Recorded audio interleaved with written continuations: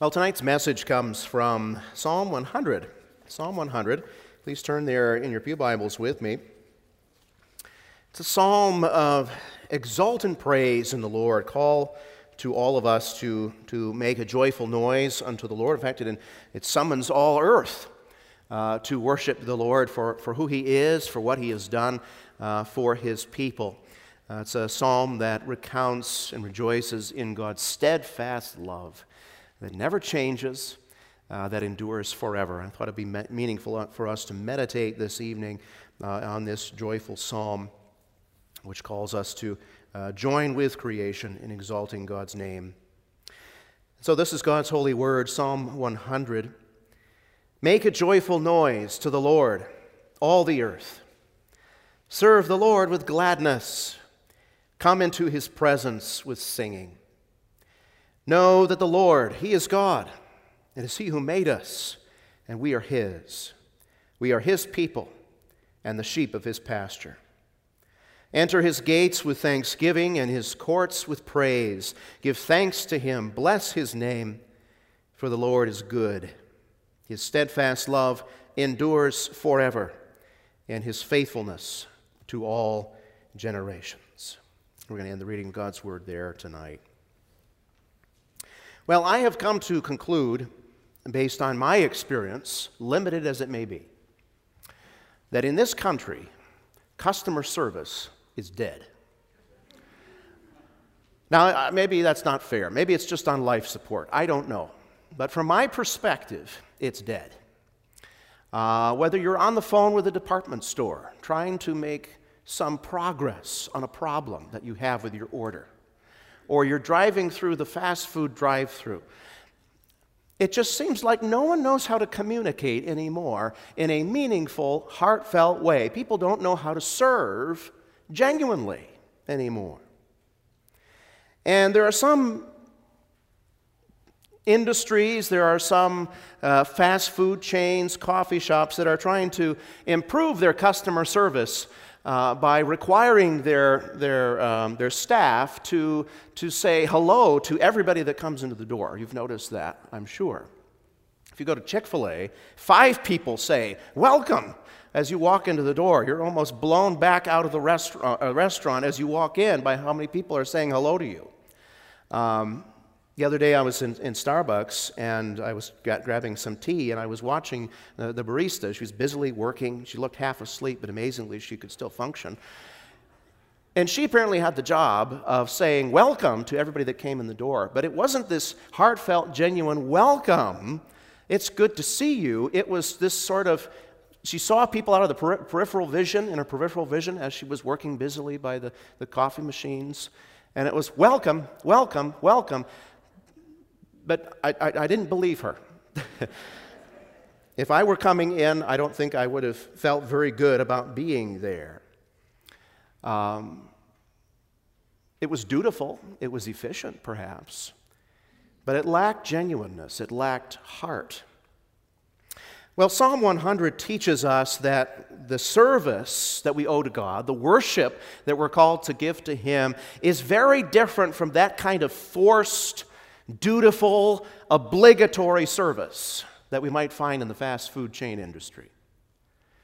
And this psalm that I just read, you may have noticed as I read it, it's highlighted, it's punctuated by 7 commands, 7 imperatives that call us to serve our God in very specific ways, all characterized by genuine, heartfelt devotion and gladness.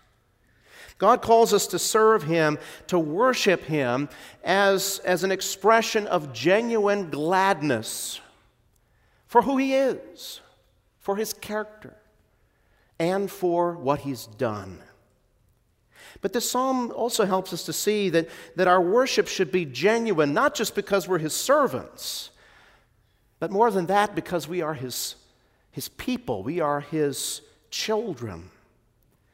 And so we want to notice tonight not just the character of our worship and our service, but the cause or the reason for our glad service is that God has made us His special possession as our covenant God. He's a God who cares for us as the sheep of His pasture And that's why we are motivated to come to Him and offer genuine, heartfelt service and worship.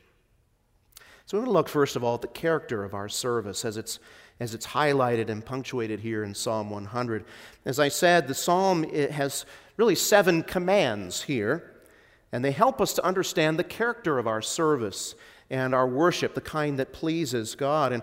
And the aspects of our glad service are not hard to see here. Verse 1 tells us that serving the Lord means making a joyful noise. The psalmist begins in this way: make a joyful noise to the Lord, all the earth. Psalm 66, verse 1 says something very similar. Our service is characterized by shouts of joy, by exuberance for God. And serving the Lord includes singing. The psalm goes on to say, serve the Lord with gladness, come into His presence with singing, verse 2 says.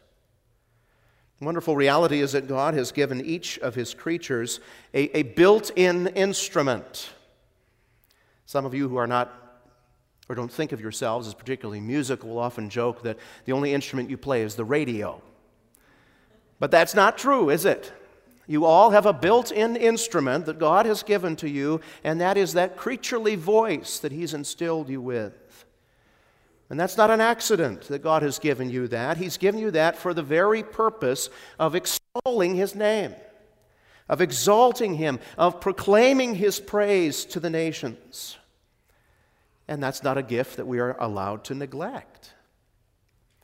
It's not a gift that we're allowed to despise or be apathetic about. And maybe we have to learn to overcome our fear of using that gift of our voice. Maybe we need to find ways that we can learn how to sing more joyfully, more robustly, more easily. But we're called to sing to the Lord. That's part of our service, part of our glad, heartfelt service to God. The psalmist also says that serving the Lord with gladness is about giving thanks for what He's done, praising and blessing God's name for all that He has accomplished. It's about acknowledging who God is and what He's done. Look at verse 3. Know that the Lord, He is God. It is He who made us, and we are His. We are His people, the sheep of His pasture.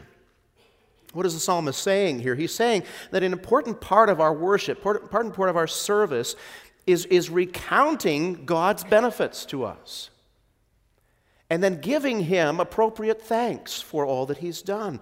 It involves making a conscious decision to call to mind who God is and what He's done, because those truths furnish us with reasons for rejoicing. You know, sometimes we go through periods in our lives where we find that our worship to God, our service to God is lacking in vigor, lacking in life. We find it hard to praise God. We find it hard to serve Him or get excited about serving Him. And I suggest to you that that's often the case because during those times in our lives, we've stopped thinking about all that God is and all that He's done for us. It's easy for us to muddle through life and go from task to task, just sort of barely keeping our heads above water when life is busy. And we don't carve out times of peaceful rest and meditation on the fact that God is our sovereign Creator who has given us life, who has called us to be His own, who has remade us as new creatures in Jesus Christ purely out of His goodwill and pleasure, and that by that same grace He still guides us as our Heavenly Father.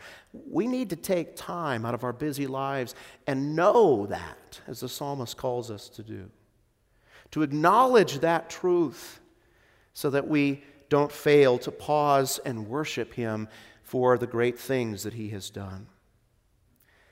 And one of the ways that we sometimes fail to acknowledge God for who He is and what He has done is that we don't follow the pattern that God has created for our lives that enables us to have these moments for regular pause and rest. This is why God has given us the Lord's Day. He gave us this one day out of 7 to pause from our work, from our striving, and to stop and to rest with our families, to get off by ourselves in a quiet corner of the yard, perhaps, with His Word in hand, and to give thanks for who He is, for His might, for His power, for His saving grace, and to give thanks for how that character of God has been shown so manifestly in our lives. We need to do that. We need to carve out time as part of the pattern of our lives to know that He is God, to know that He is our shepherd, and to give Him thanks. Well, you notice from verse 4 that the context of this psalm is the worship of the people of Israel. They're called to enter God's gates with thanksgiving and His courts with praise. We read, "Give thanks to Him, bless His name." That's what Israel was called to do. We've been learning about the tabernacle together under the instruction of Reverend Niemeyer. And later on with the temple worship as well, Israel was called to enter His gates, to enter the temple area with thanksgiving, to enter the temple with heartfelt worship that was pleasing and acceptable to God. And the psalm was calling Israel to follow God's pattern for their lives. A pattern that climaxed in the Sabbath's rest. A time to recount the goodness and faithfulness of God. A time to come and to hear His word, to sing praise to God, to rest in the unbounded blessings of their covenant God. And we're called to do the same. We're called to do the same. When our personal and family life lacks this godly structure that's punctuated by Lord's Day rest and worship, then we can only be lacking in this joyful, glad, heartfelt service that God calls us to give. Our lives can only be filled with self-centeredness and pride when we don't hear and heed God's call to enter His gates with thanksgiving and His courts with praise. The Psalms as a whole, especially this section, Luther reminds us, really punch a hole in our pride. And they call us to reject our failure to acknowledge God and His good gifts, which robs Him of His glory, and instead to offer Him joyful and thankful service. You see, Psalm 100 commands us to serve the Lord, not in a half-hearted, grudging way like an employee who has bad customer service. We don't have to offer God an obligatory service. We have every reason to serve Him, not just with a smile, but with genuine, heartfelt gladness, because He is our God, and He's made us for Himself. That's the character of our service. But what's the underlying reason? What's the underlying cause for serving God in this way, this genuine, heartfelt way? Well, the psalm ends in verse 5 by outlining the cause, the reason for our joyful service. And the psalmist says the reason we serve God in this joyful way, the reason we live our lives for Him in this way, is because we are the recipients of His covenant, steadfast love as the sheep of His pasture. We read verse 5, "For the Lord is good. His steadfast love endures forever, and His faithfulness to all generations." This psalm and many of the psalms that surround it in the book of Psalms are all about God's covenant, faithful love for His church. And of course, when David wrote this psalm, he was writing about God's love for a special people, a special nation. Boys and girls, you know what nation that was. The nation of Israel, the people of Israel that God had made and called. God was their father. Deuteronomy 32 tells us, God created them as His special people. And even though the people of Israel frequently forgot God, they forsook God on so many occasions, He was nevertheless the God who had given them birth, as it were. He said to them, "Once you were not a nation, but now you are a nation. I have made you, I have called you, I've set my love upon you." And that's why Israel's called to serve the Lord in this particular way here in this psalm. In fact, the psalm calls all the earth to praise God for how good He has been to His people Israel. God has done special things, marvelous, powerful things, not for the nations of the earth, but for the people of Israel. All creation is summoned to make a joyful noise because of God's covenant goodness to these chosen people. And so this psalm is a symphony of praise that erupts on account of the steadfast love and faithfulness of God to His covenant people. And the nations of the earth had seen how God's faithfulness was shown to the people of Israel. The nations stood on the outside and they watched as God shepherded His people patiently, lovingly through the desert despite their complaints. He provided food and shelter and direction and protection. The nations watched from the outside as the Lord disciplined His people on account of their sin when He appointed enemy nations to capture them and to bring them into exile for a time. Things looked bad. Things looked glum and bleak for God's people for many years while they were in Babylon and in Assyria, away from their homeland. In the second book of the Psalter, Psalm 89, there's this cry, "Lord, where is your steadfast love, which you promised of old?" It seems to have disappeared because of your people's faithlessness. And yet the third section of the Psalter responds to that question, that cry for help, that cry of despair. Lord, where is your steadfast love? And the third book of the Psalter, which Psalm 100 is a part of, answers that cry and declares God's steadfast love is right here, where it's always been. The Lord's steadfast love and mercy never fails. It even overcomes the faithlessness and the sin of His people. And that's why we read, "For the Lord is good, His steadfast love endures forever, and His faithfulness to all generations." The very nations that the Lord appointed to judge His people would stand back in awe and wonder as God kept His promise to restore Israel back to the promised land. They stood back in wonder as God worked powerfully to defeat every enemy of His people with miracle after miracle. And that was a foretaste of God defeating every enemy of His church to bring His people to their heavenly inheritance. That's why Israel is called to serve the Lord with gladness, with heartfelt joy, because of His covenant faithfulness shown in keeping His flock safe, even in the midst of their unbelief.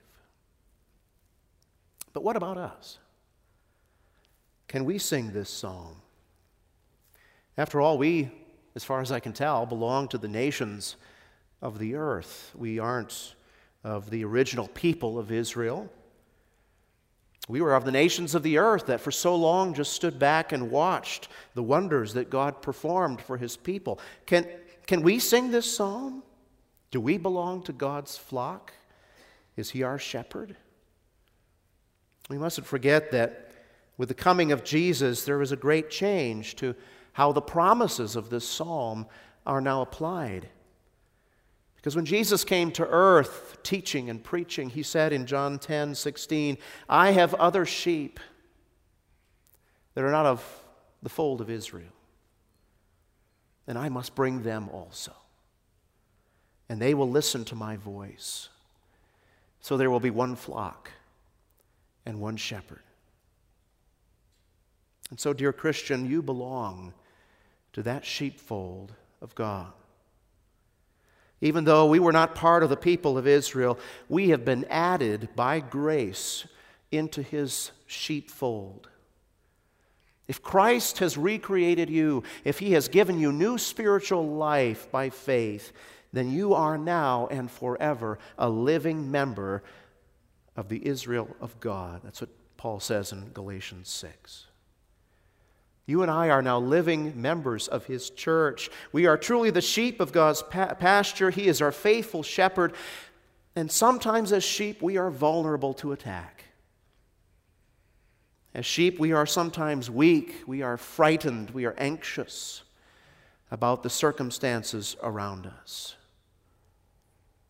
But we are under the care of our great shepherd, who cares for us daily through the care of under-shepherds, your pastors, your elders. He nourishes us, He feeds us, He waters us by the means of grace that we come here every Sunday to enjoy. His steadfast love endures forever in our lives. His faithfulness is shown to generation after generation of believers and their children in the church. And that, as for the people of Israel, that's the cause. That's the reason for our joyful service. We need no other reason than that. To come here every Sunday with joyful, exuberant praise to God. Because He's been faithful. He's our covenant God. He's our great God, Creator, Savior, and covenant keeper. And that's the motive that we have for worship. We need no other. To know simply the assurance that we are not our own, but we belong now and forever, body and soul, to our faithful Creator and Savior Jesus, who tends our needs perfectly. That is all that we need to know, to come and to worship and serve Him with genuine hearts. For the Lord is good, and His steadfast love endures forever, His faithfulness to all generations. Amen. Let's pray. Gracious God, we thank You for this short, simple psalm, this call to praise, to lift our voices, to make a joyful noise unto the Lord, to know that He is God and that we are the sheep of His sheepfold. Indeed, Lord, that is the cause of our praise and worship. That is all the reason we need to come with joyful hearts of praise, to know that You are our covenant-keeping God who remains faithful generation after generation. So we pray, Lord, that we would regularly carve out time in our busy lives to know You as You've revealed Yourself in Your Word. To carve out time for our families to rest in the truths of Your Word, the promises of salvation that are yes and amen in Jesus Christ. And Lord, may our lives be patterned after the divine pattern set forth in Your Word, to work 6 days and then to rest on the seventh, to rest on the first in this new Sabbath rest of the Lord's day, recounting who You are, all that You have done, and so to be recharged, reinvigorated, and renewed as we go out once again into the world to serve You with joy. So Lord, bless us in this coming week. May we cast our cares upon You. May we look to You for our food and our drink and our nourishment and our strength as the sheep and You as the shepherd. We pray this in Christ's name. Amen.